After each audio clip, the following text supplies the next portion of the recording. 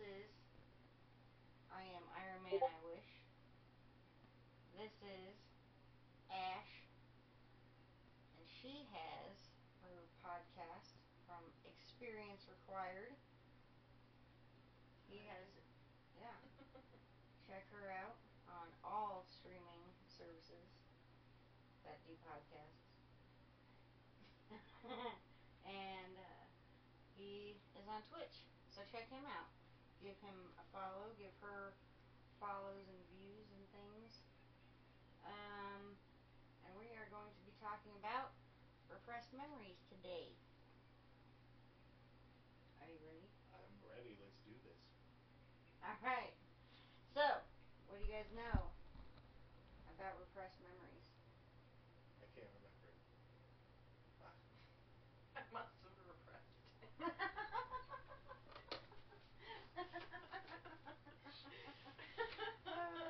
I know it's possible that I have a few, but as far as that, I've never really looked much into the psychology of repressed memories.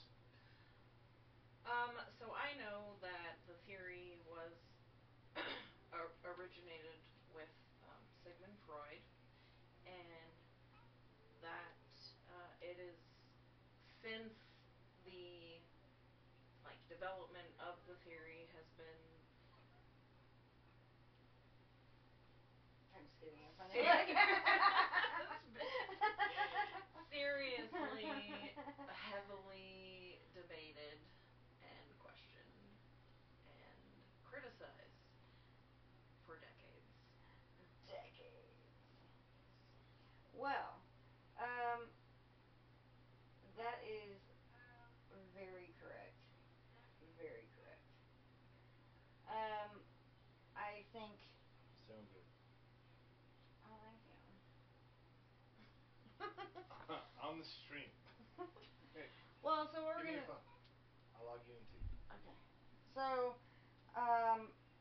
actually, one of the very first, almost references of repressed memories goes. Well, actually, I guess we should start with the actual definition of repressed memories. Do you want to hear it? Sure. It's exciting. Yeah. I actually have, something scientific. Okay. It's from the National Library of Medicine, circa 1996. Repressed memory occurs when trauma is too severe to be kept in conscious memory and is removed by repression or disassociation or both. At some later time, it may be recalled, often under innocuous circumstances, and reappears in conscious memory. Basically, this is my summary. In other words, basically, it's a memory you've forgotten because it was, traumatic. And then basically through therapy or something, it comes back to you later on. Allegedly. Yeah, allegedly. That, my friend, is the controversy. You know where my mind went with that? What a great title for a song. The Forgotten Memory. There you go. Repress me. But I can't remember. So, the very first, it's weird because the first thing that anybody can really find about repressed memories is in 1896, the same year Freud, wrote his article. Rudyard Kipling wrote Captains Courageous, and it was a story. The character Penn loses his memory after his family dies in a flood, and it all comes flooding back to him. Interesting. Yeah. So that would be a case of dissociative amnesia. Well, which is different. Well, I mean, that's the first time anybody has ever seen, Yeah. in anything. like repressed memory, Mhm. right? So, which is weird. I mean, all the way up until that point, and then the same year, Sigmund Freud is like, oh, let's do this repressed memory. Coinky dink. Yeah. So, 1896, the etiology of hysteria comes out. This is based on the studies that he does, um, and the theory here is that there's like a chain of unconscious memories, right?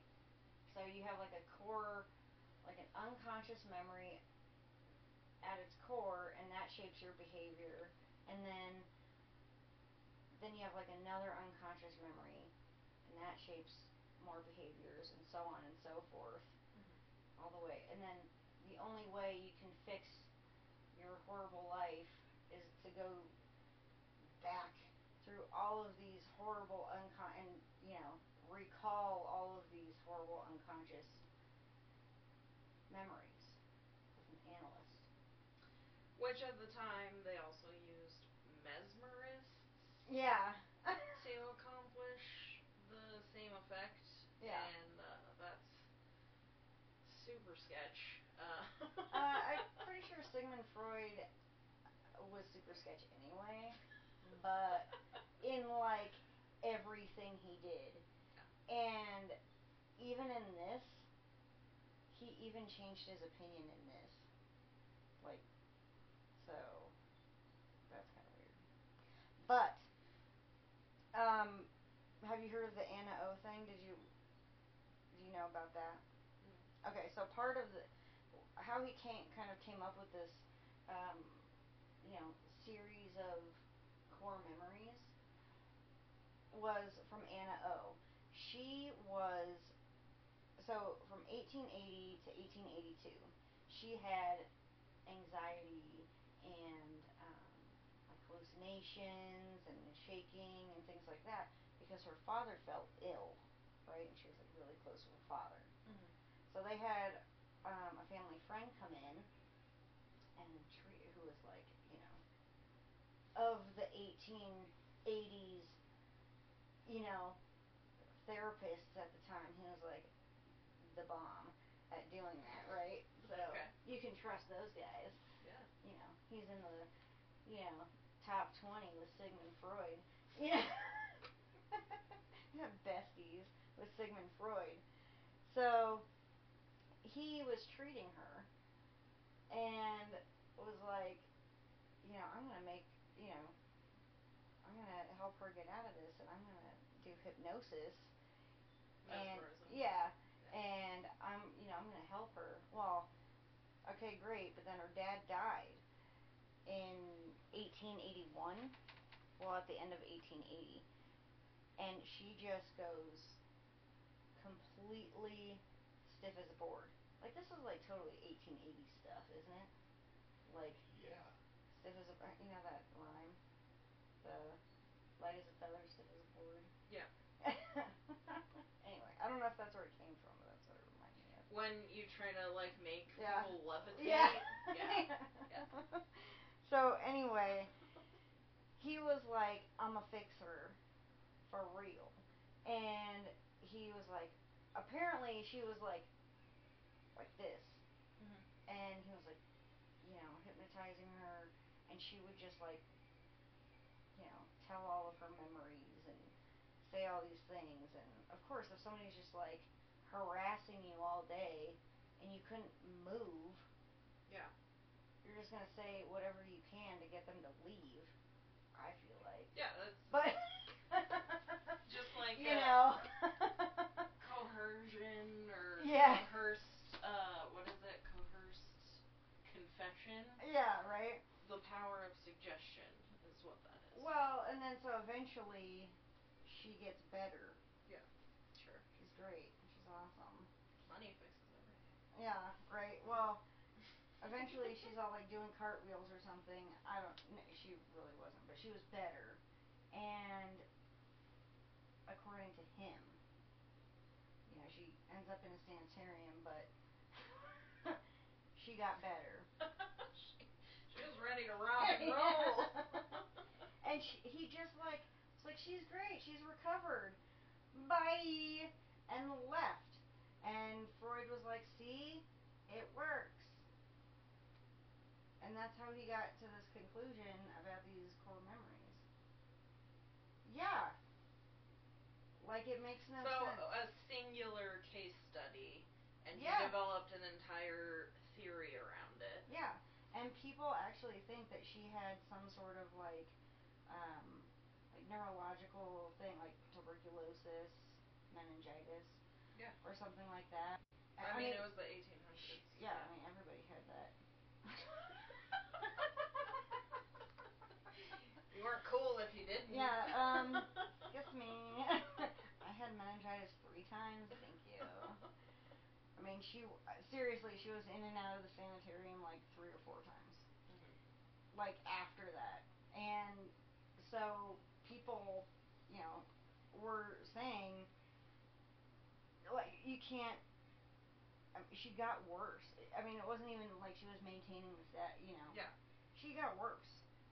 So Freud actually was like, later, like 20 years later, was like, actually, does anyone have some whiteout? Dost thou have whiteout? JK, guys. I don't know how. Oh no, he's German, isn't he? Like, I don't know how to do it. I'm not even gonna attempt it. I can only do the stereotypical. Yeah, I don't wanna. Yeah. Okay. Anywhoosies. Moving on. So, what is very interesting to me here is there is nothing until 1970 about repressed memories. Like, nothing. And then it's like this big boom. Mhm. Like, you can't really find. I mean, not even really. You can't find anything. Yeah. Until the 70s. Mhm. And then it's like repressed memories all over the place. And part of that, I found a really good quote to kind of sum it up, is from Harvard magazine. From Harvard, they say, I just want to feel fancy. So it says,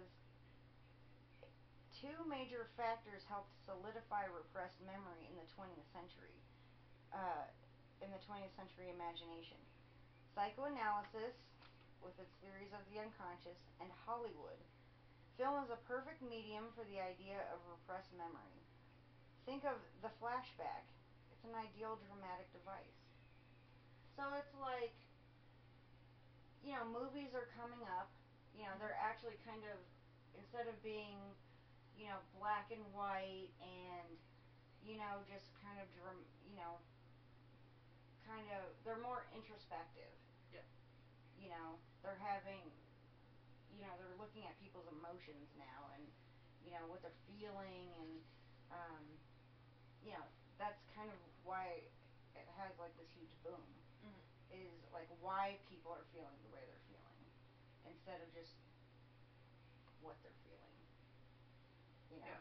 Like, they're feeling horrible, and their complex emotions are happening because something happened But to it's them when also they were kids. largely suggestive because it's all media, like Right. film and Well, TV. yeah. I mean, media at that point, I mean, not as much as now, but at that point is really starting to take off in terms of how people can access it. Mhm. People can are starting to get cable, where they can get CNN, they can get news networks, they can get a paper faster because they can get to a paper faster. Mhm. Like, I mean, it's not magazines. Yeah, magazines are off the chart. Yeah. But I mean, it's obviously not as quick as now, but Yeah. it's better than it was when we lived on a farm in the 1920s, right? Mhm. So, but so in the 1970s, 80, so beginning in the 1980, right, is a satanic panic. You Yeah. know anything about satanic panic? Oh, hell yeah. Get it? Wait, are you supposed to? Yeah, you're supposed to go like this, right? Yeah. Wait. Yeah. Okay. Or you can do the Baphomet thing. Oh my god, this is not good for the this is not good for the podcast. Not good. Oh, I think you have to Bad do it press. like this, and then one hand down, like. I'm doing the Doctor Strange. I'm doing the.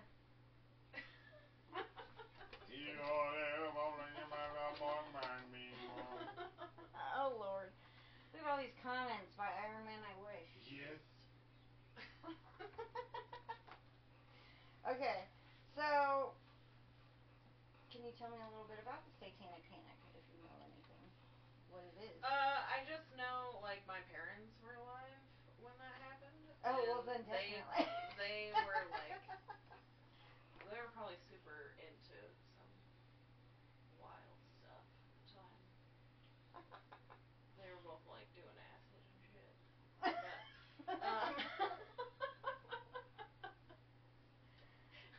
Okay. So the Satanic Panic was actually a moral panic. So, and it started off with this book, really messed up book.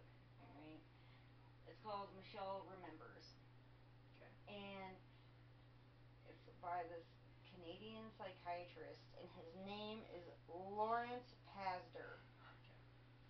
and his wife, who was his patient, his patient turned wife, Michelle Smith. Great. Yeah. So she comes into his office one day and she's like, "I'm depressed," and he's like, "I got the thing for you." She's like, "What's that?"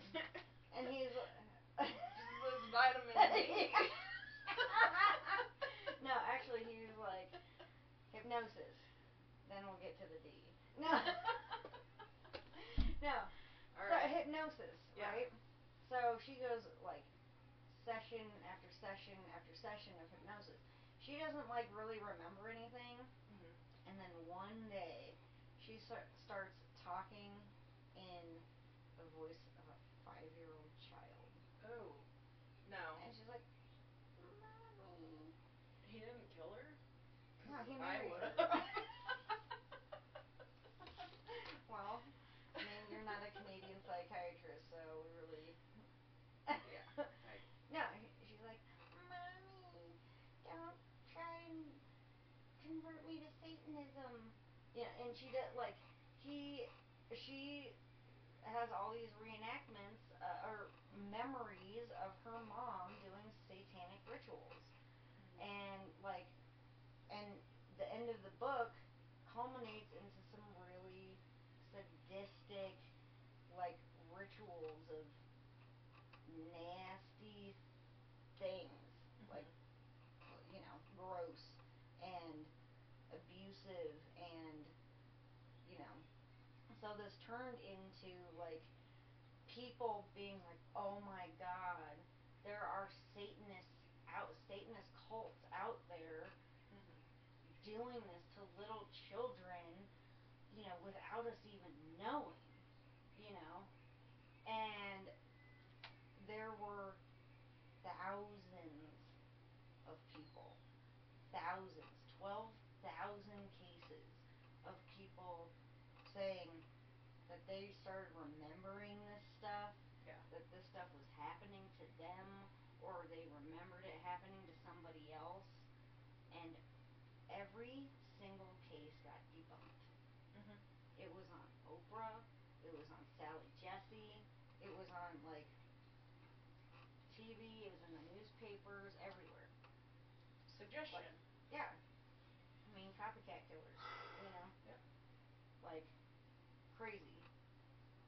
What? Ricky Lake. Yeah. I was Yeah. thinking about like old TV show hosts, and I was like Ricky Lake, Lisa Gibbons, Sally Jesse Raphael, Geraldo Rivera, Montel. Wait, who was that jacked up one? Maury Povich. Yep. You are not the repressed memory.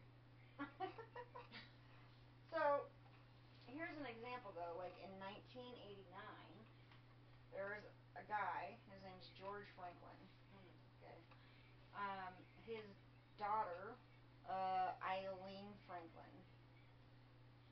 She accused. He was convicted in 1990. He was convicted of rape and murdering Susie K. Mason in September September 22nd, 1969. So because she said through hypnosis, that she remembered this repressed memory of him killing and raping this girl. So, but in 1995, they overturned that conviction because it was, well, it was, yeah, I mean, you can't just have, somebody hypnotize you. I mean, you can have somebody hypnotize you and make you act like a chicken. Yeah. Right? I mean, like... Well, and the other thing with the hypnotism thing is that, like, one, the person undergoing hypnosis has to be highly susceptible to suggestion, to suggestive behavior. You know, they have to be really open and like overly compliant toward the hypnotist. And the hypnotist actually, like, historically, how hypnotism works is they do like the actual hypnosis, right? And then they install what they call in psychological terms, install a trigger. Oh, yeah, yeah. So they'll be like red, Yeah. So even when, they bring the person back from the fucking ether or whatever. Yeah. That person will continue to be affected by that trigger going forward. Oh, yeah. Yeah. So it's kind of like Baby Albert. The baby who was conditioned to be afraid of things that were white. Oh, okay. Because, like, every time they showed him, like, a white bunny or they'd clap their hands and it'd scare them. Yeah. Yeah. So anyway, she also accused him of killing and raping 18-year-old Veronica Cassio and 17-year-old Paula Baxter. In 2018, the DNA was linked to another man, Rodney Lynn Hallbauer, and he was sentenced to life in prison. So it was proven that George Franklin did not do these things. Yeah. And, Eileen Franklin, she did believe that he did those things through these repressed memories that were brought up through hypnosis. Well, okay, I might be jumping ahead a little bit, but everything that I researched as far as repressed memories goes, and like in the 90s, there was this whole, between what you were saying about the satanic panic and this memory repression research that had started to try to like decide if it was legit or not. There was, they called it the memory wars. And there were a lot of, whether it was like intended to be experimental or not, what was found was that any form of retrieval of a possible repressed memory had a strong likelihood of installing a false memory. Right. So with the hypnotism, it's all suggestion, right? Yeah. And that could easily have suggested what the guy looked like, what his name was, what happened. Well, the thing is you're going to a therapist because you want help Mhm. for something, and you are going there and trusting your therapist as an authority figure. Mhm. And so, in that moment, you are susceptible to anything he says, whether that's on, purposeful or not. That is right then and there, you are more likely to have a memory implanted. You know, Yeah. like even if even if, and then that's how it perpetuates itself, right? You're like, well, I'm seeing these behaviors in you that suggest that you might have been abused. So let's kind of dig a little deeper, and then you're like, well, maybe I should dig a little deeper. Mhm. And yeah, see, and then, well, it worked for my last patient. Let's do it for this patient. Right. And it's kind of, it perpetuates itself Mhm. over and over again. You know, like, so you can see how it just is this snowball effect all over the world. Where these people are just confirmation biasing all over themselves. I do think that, I mean, there have been cases of like therapists, um, back in the 90s and up until recently, Mhm. 10 years ago. Um,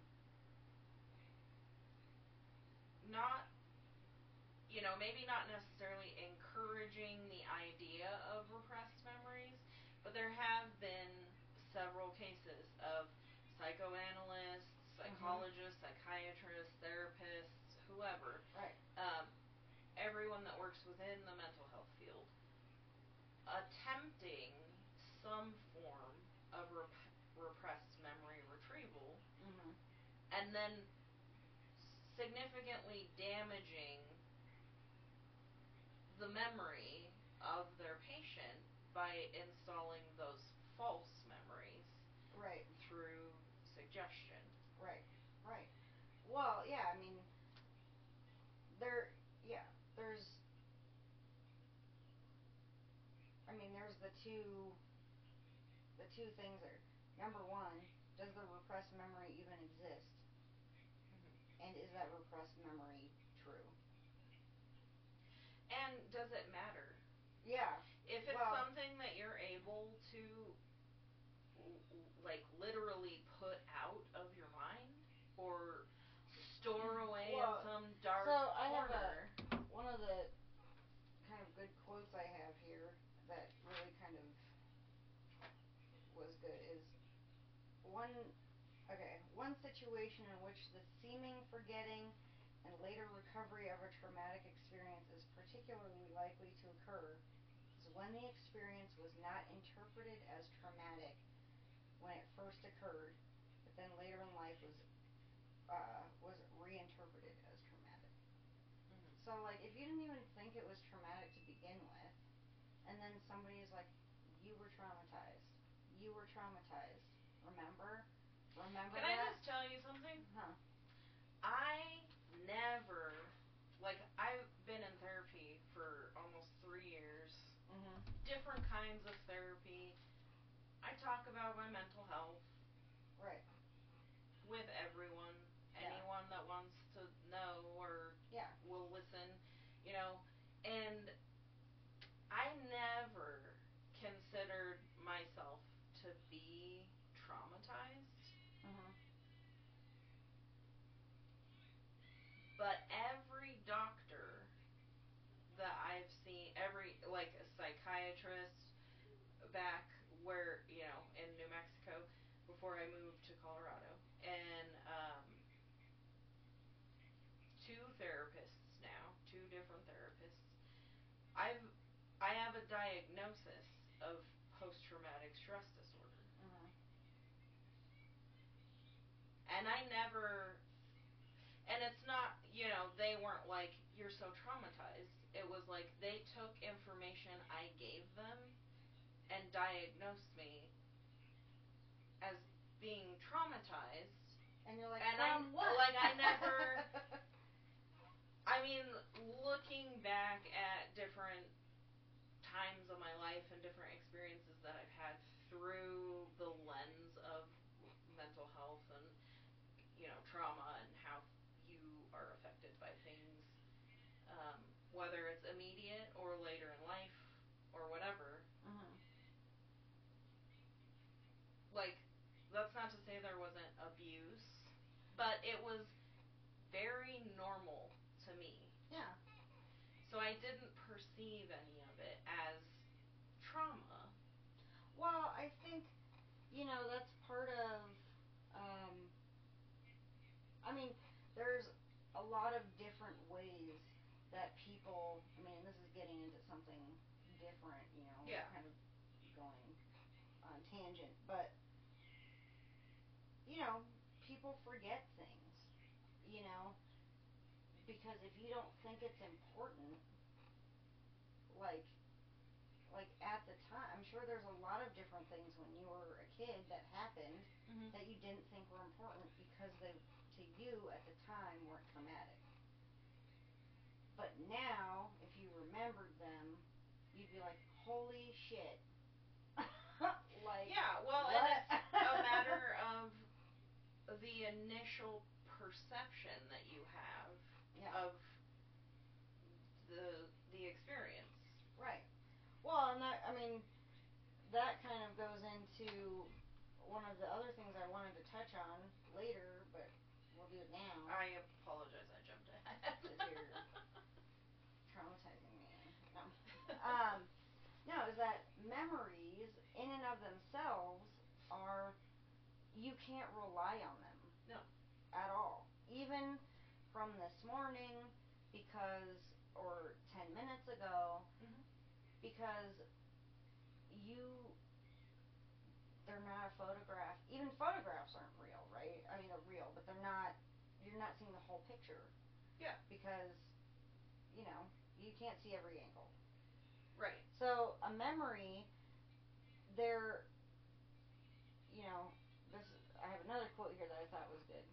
Memories are events of, memories of events are a mix of fact overlaid with emotion, mingled with interpretation, and filled in with imaginings. Yeah. And so as, the older you get and continually recall the same memory, your perception of that experience will change. Mm-hmm. The feelings you have surrounding that will change. Yeah. And, in fact, like, memory in and of itself, every time you remember something, you recall a memory, you're not remembering the thing that happened, you're remembering the last time you remembered it. Right. Right. Well, and yeah. And the feeling that you're getting, Right. Yeah. So you can't rely on anything, specifically these repressed memories. If they are repressed, you cannot rely on those memories being true, because not, most of these, 99% of these, are memories from children. You as a child, Mm-hmm. think about it this way, like, you don't know what's happening to you. Right. Number one, say you're a 6-year-old, right? Mm-hmm. I want to preface all of this. I should have said this at the beginning, but abuse is abuse. Okay. Yeah. I do not want and to. it comes in different forms. Yeah, and I don't want to discount anybody who has been abused, anybody, that it's a real thing. Okay. Mm-hmm. This is a separate subject that, we're just discussing this, However, so this is, say for example, a 6-year-old is seeing a dark figure in its room and it thinks it's a monster when in reality it's a coat rack. But if you're recalling that it's a satanic ritual, it could have been, that Michelle remember, even if that was a real memory, if it was a real memory, it could have been something else because she was so young and it was such a huge gap in between those memories. Right. And then because the satanic panic thing was so prevalent in media, and because of media, right? Like, it was, not just instances of occult activity, or they found somebody that claimed that they were involved in a ritual or whatever. It was like they were coming after all rock music. Yeah. Anything that, even suggested anything sexual or drug related. Right. Anything that, was not the Christian Republican majority right. disagreed with, right, was considered satanic. Right. Well, and they were also, the people who were, your memories are definitely also influenced by the things around you. So you can be like, well, did I turn off the stove? And you're thinking like, I definitely did that, but you're thinking about today when you're thinking about your mom's house or something like that. I was at my mom's house yesterday. I don't know. Well, you know another what I'm trying to say? interesting phenomenon that can happen is like really lucid dreaming. Oh, yeah. So you take, like, imagine being a teenager, right? You're like 15, 16. In the 70s. Oh, yeah. All these people, without the acid. You're not allowed to do acid yet. Mom and Dad don't have to know. Why not? But, you tell me why. Go ask Alice. You say, so, like, let's compare this to the experience that I had growing up, being in a very conservative, religious household. You're very sheltered, and the only things that you know about what the hell is going on outside of your home and your church and maybe your school is that everyone is screwing, everyone is doing drugs, right. and everyone is summoning the fucking devil. Right. Then you go to bed at night where your unconsciousness comes to right. the forefront, and you have images stored there of shit that you absorbed throughout the day. Yeah. But you lucidly dream about all of these crazy things that the media or your parents or your church or your school or whoever has pressured you into believing. Yeah, definitely. And then you wake up, and 6 months later, you're like, was that real or not? Yeah. Doctor, I think I was abused by a satanic cult. yeah. Yeah. Or you just get caught. You get caught doing something. Yeah. And you just, well, everybody else, it was that cult. Anyway, so let's full circle this. I don't know if this is full circle, but okay. More of a Can be triangle. like an amoeba shape. This is kind It's of like a polyhedron. Yeah. It's like a puddle. So this brings us to false memory syndrome. Okay, I don't know if you know this, but I'm doing this surprisingly. False memory. Well, first of all, let me tell you what a false memory is. Okay. well, I guess you touched on that one. It's the false memory occurs when it's basically like implanting a memory, right? Yep. So false memory occurs when a vulnerable patient with a history of overcompliant or highly suggestible behavior is unwittingly coached by a respected authority figure to create, as if in memory, an experience that never actually occurred. So the syndrome is caused by memories of a traumatic episode, mostly sexual abuse, which are objectively false, but which the person strongly believes. So that's more like a set of, yeah, false memories. So there was a foundation, the False Memory Syndrome Foundation. Drama. Okay. This is like, I went down the rabbit hole on this one. Okay. Okay. So, imagine December 1990. Okay. So there is Peter and Pamela Freyd. Freyd. Okay. They are academics, smart people. Peter's kind of an alcoholic, but what academic? Everyone wasn't. Yeah, academics are always alcoholics anyway. Can't trust them. They have two daughters, Gwen, Okay. Jennifer. All right. So Gwennifer. So it's Christmas, and Jennifer's like, "Yo, Gwen, you coming to Christmas?" And she's like, "Nah, fam, I ain't coming." She's like, "Why not?" And she's like, Dad makes me a little uncomfortable." And she's like, "WTF? Why?" And she's like, you didn't know that Dad was abused when he was a kid, like sexually."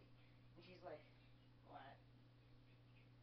And that, like, set off all these, like, triggers in her head, like, oh my god, it was weird that he had all these weird things, that he did all these weird things and acted weirdly when I was a kid. I'm gonna go to therapy, right? So she goes to therapy, and the therapist is like, asks her a whole bunch of questions, and he's like, "Did he ever molest you?" And she's like, "No." And she goes home, and she has a flashback, a repressed memory. Yeah. Mm. Convenient. Convenient. I forgot a part, though. She is a professor of psychology at the University of Oregon. What? Currently? And currently, and then. At the time, all this happened. Sure. Okay. Yeah. So, they go. She eventually, like, tells her husband, like, so I was molested. I don't really want to do anything about it, because I don't, because she's a psychologist, right? She's like, I don't really know. I just don't want to make a big deal out of it. You know, we're still going to Christmas, right? The husband was like, okay, but I really don't feel comfortable having our kids in their house. Oh, Fair. fair, right? So they were like, what the fuck is going on? Like, why? They're like, don't worry about it. Don't worry about it. And they're like, what's going on? And they're like, you molested me. And they're like, and Peter's like, no, I didn't. Bye. And just like kicked him out of the house, right? For Christmas. Okay, so everything was obviously. But Jennifer still wanted to have a relationship with Pam, her mom. Okay. She didn't want. I mean, it was kind of like she's. They're all academics. Mhm. Jennifer was like, I know this may have been. I mean, she was still on the fence about this stuff, right? She knew it might not be real. It was a long time ago. She just wanted emotional support from her mom. Mhm. She's on the phone with her. Her mom just starts giving her the cold shoulder one day. Well, it turns out that Pam thought that she was gonna, you know, try and, either put Peter in jail or sue him Mhm. for this. And which Jennifer says not the case. Mhm. Okay?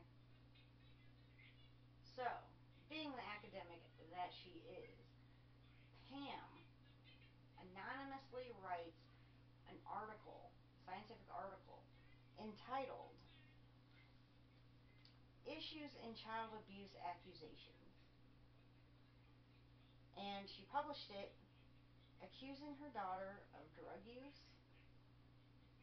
marital problems, being new to motherhood, career stress, nursing, professional jealousy, anorexia, being a feminist.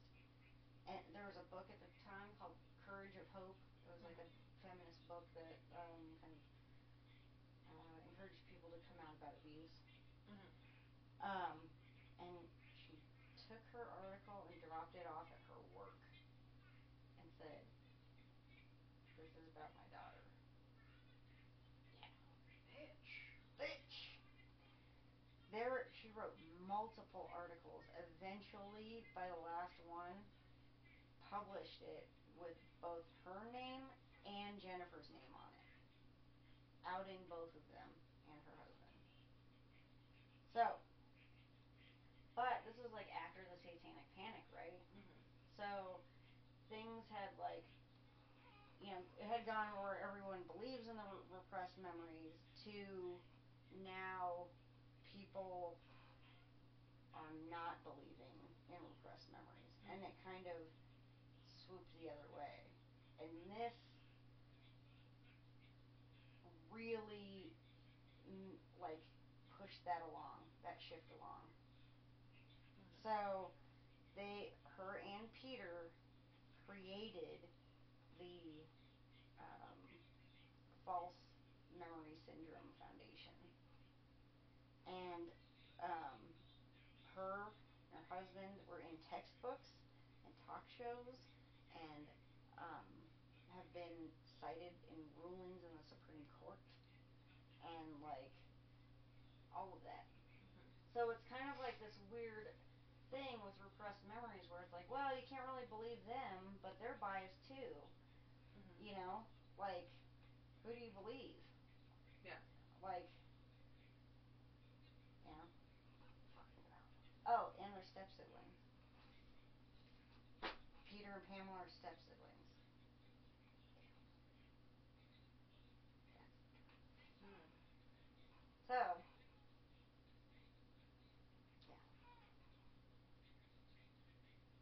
How messed up is that? And they had that for, I think they shut their doors in 2019, but that's because they're like in their 80s now. Yeah. So, there's that.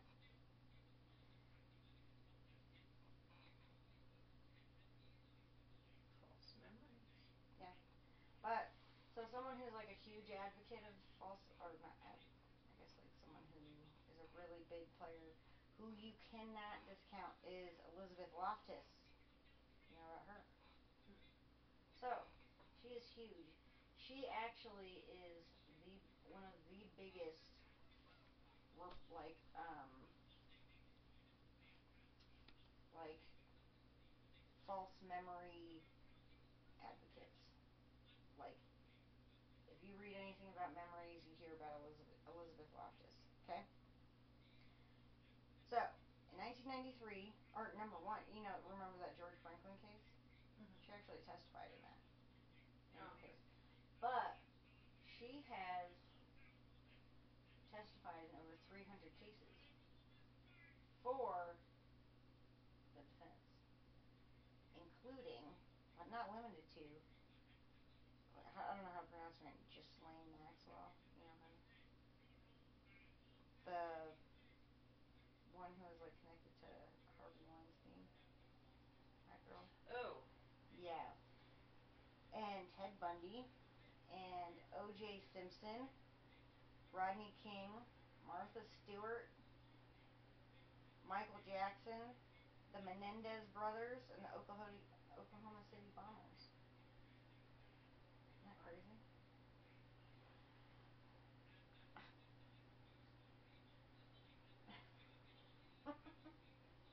So, these are, I mean, she's pretty big in this, she was in the False Memory Syndrome Foundation, you know, she's really big in it. One of her biggest things was the Lost in the Mall technique she developed in 1992. So, mother, brother, sister, okay?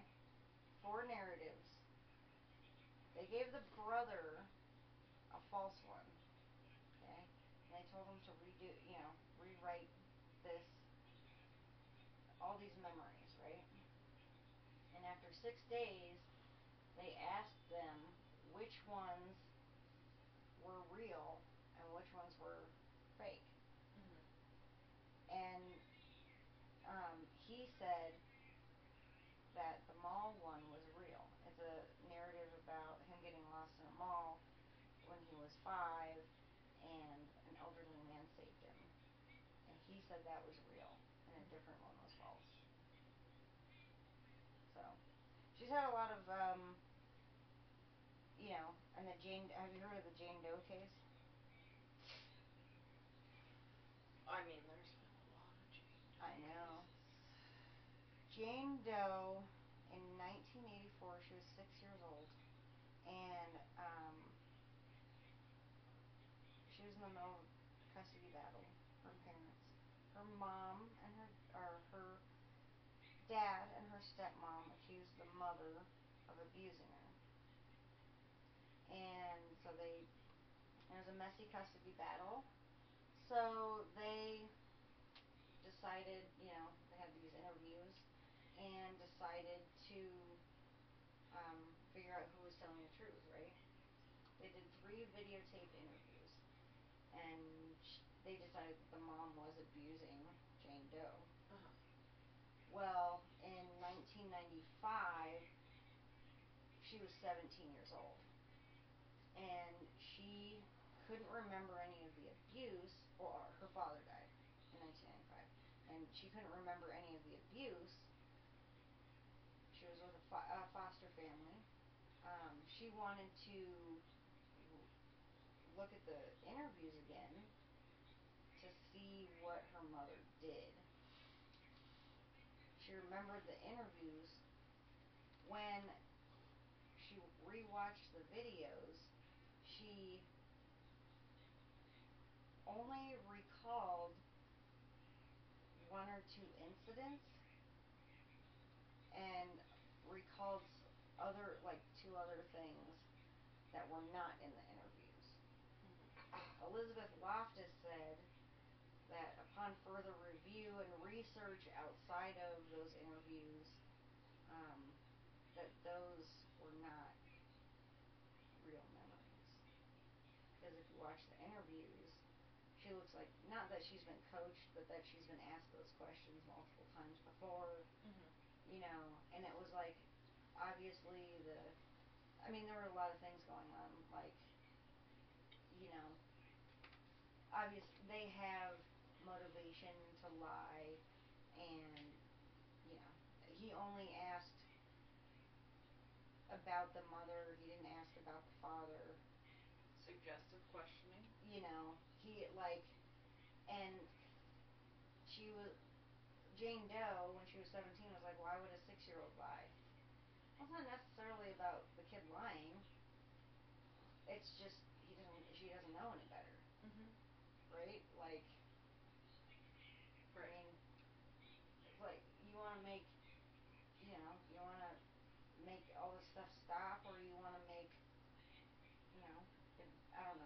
sitting there, but if Dad's sitting there, you know, and you want to make him happy, just say what you know he wants to hear. Mhm. You know, like, and she ended up not believing Elizabeth Loftus, believing her interviews, and never speaking to her mother again, and suing Elizabeth Loftus in 2007 and settled out of court. But, that is my mostly what I have for today. I think um, I think we covered mostly. Oh, other than right now at the very end, like today, Mhm.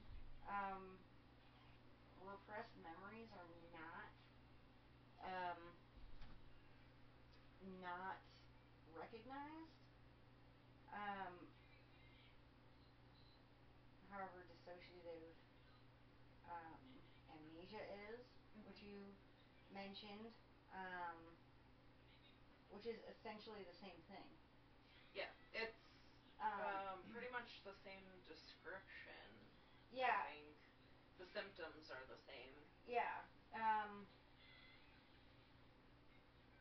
yeah. There, when I saw it was um, nothing in there really that I could see that was much different. Oh, and that Jennifer Freyd, she went on to become like an expert in repressed memory type Mhm. stuff. Um, but yeah, right now it's kind of like, yeah, it doesn't exist, but it kind of does exist. You know, kind of believe what you want to believe. You know, it Right. depends on who you're following. You know, um, but yeah, I mean, I don't know if you guys. I mean, all of this is really, at the end of the day, you're just get the therapy you think you need.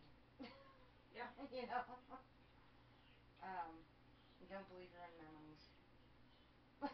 Is Can't my trust them. yeah. Um, yeah. I did want to suggest a really interesting article about all of this stuff that I found on Psychology Today, Oh yeah. by Dr. David J. I don't know if it's Lee or Lay, it's Ley, and it's called Forget Me Not, the Persistent Myth of Repressed Memories. And it talks a lot about, like the testing that's been done, the research that's been done since particularly the 90s, Mhm. um, and kind of like his personal conclusions Yeah. about the theory and, um, the practices of like therapies surrounding the idea of memory repression being having the potential to be much more harmful than Yeah. beneficial. And the thing I think for me, again, looking at things through a mental health lens, Yeah. I think that if your brain were capable of sticking things away in different little dark corners to be forgotten about, those things are not necessary Yeah. for you to survive. Right. And also, as far as trauma goes, trauma instills naturally instinctive, biological, physiological responses that your body will have even if you don't recall Right. the thing, the trigger, the Right. instance, the origin, So why would you whatever. want to remember? So, does it matter Right. whether it's real or not? Should you go looking for Right. things you've forgotten think some of the stuff is just so. It was really what was really interesting to me is looking through like how much it changed just over like 3 decades. Mhm. Like the 80s. Well, I mean, the fucking guy that came up with it changed it. Yeah, I mean, it was like the 80s. Like it was like almost every single decade. It was like the 80s, the 90s. You know, Mhm. nothing really happened in the 2000s, and then like 2010 or Yeah. whatever they call them. Y2K. Yeah. I like to repress the great Y2K war. Yeah, there you go. But it was like it's just weird how everything was just kind of upside down every decade. Mhm. You know, I mean that like I really like when I first started and I was like, this is from 1996. I was like really mentioning that so Yeah. people would know. Well, and I think there's also like I read a bit about the difference between repression and suppression. Mhm. And also various different kinds of memories that are classified as, legitimate like phenomenon that happens in your brain. Mhm. Like flashbulb memories Oh or yeah. um, you know, like uh state induced memories. Mhm. And just like anything else, you naturally will like there's a trigger to all of these things. Right. And I think there's a distinction to be made between memories you have that you consciously do not recall. Mhm. Like, they're just shit that you don't think about Yeah. regularly. Yeah. Because, Well, and that like, pathway goes where away. were you on 9/11? Right. Well, I was in biology class. No, I wasn't. I don't know. I don't know anymore. Yeah, I don't know anymore. I can tell you exactly where I was on 9/11. I had played sick from school. Mama had called me in. She was out with her boyfriend, and I was playing fucking Nintendo 64. And I had stopped for a moment, and on the TV screen, every channel was the same. Yeah. Well, what's funny, I mean, this is all, going on a tangent too, but you're, what is that, the Columbia, is it, what it's called, Columbia? That spaceship that crashed? Yeah. The Challenger, Oh, is that what it is, the Challenger? yeah, in the 80s. Yeah, the 80s. Oh, yeah, yeah. Okay. They did a study on that Mhm. where they had people write down where they were, and then 10 years later, write down where they were when the Challenger exploded. And their All answers I were can tell you complete. about that is that I didn't exist Yeah. at the time. Well, but I mean, I did. but I was in Florida. In fucking Jacksonville, Florida, watching that shit explode almost in he person. had, I mean, his memory. Well, the other thing, I don't get to repress anything, folks. is that Loctite, motherfuckers. your like each person's individual perception of anything that happens, whether it directly affects you or something like 9/11. Like I didn't have family in New York. I Mhm. wasn't worried about like losing somebody close to me. That didn't make it less tragic, but Right. as I was able to distance myself from the tragedy, Mhm. I don't remember. Like, I remember Yeah. seeing it on the news and my mom crying. Yeah. Yeah. And I didn't really, like, grasp the Well, magnitude of and what was yeah, I mean, happening. you were fairly young too. I mean, I was in, like, 7th grade yeah. when that happened. I mean, so well, and for him, he talks about how, he has you know, a really, good memory. He does. Part of that, though, what I've noticed, because his mom does too, it's that they repeat stories. repeat them over and over again. Mhm. And it's not just that, like, I couldn't remember a story that he said, Mhm. but it's because it's the retelling of those stories, Yeah. that make you recall, but also, like, it's almost like rote memorization. I don't Mhm. know if that's necessarily the same thing as remembering, Mhm. or if it's you're just telling yourself. Well, I think like memorizing a story is Yeah. different than actually recalling an instance Right. or the origin of the story you're telling. Right. I mean, like, it's almost because they tell the story so, and it's almost word for word every time they say it. Or just like how there's shit that happens that when you're like a baby, right? Right. And you don't remember. Because being a baby is traumatic as fuck. Like, having raised two babies, I can tell Yeah. you it's good they don't remember things. Right.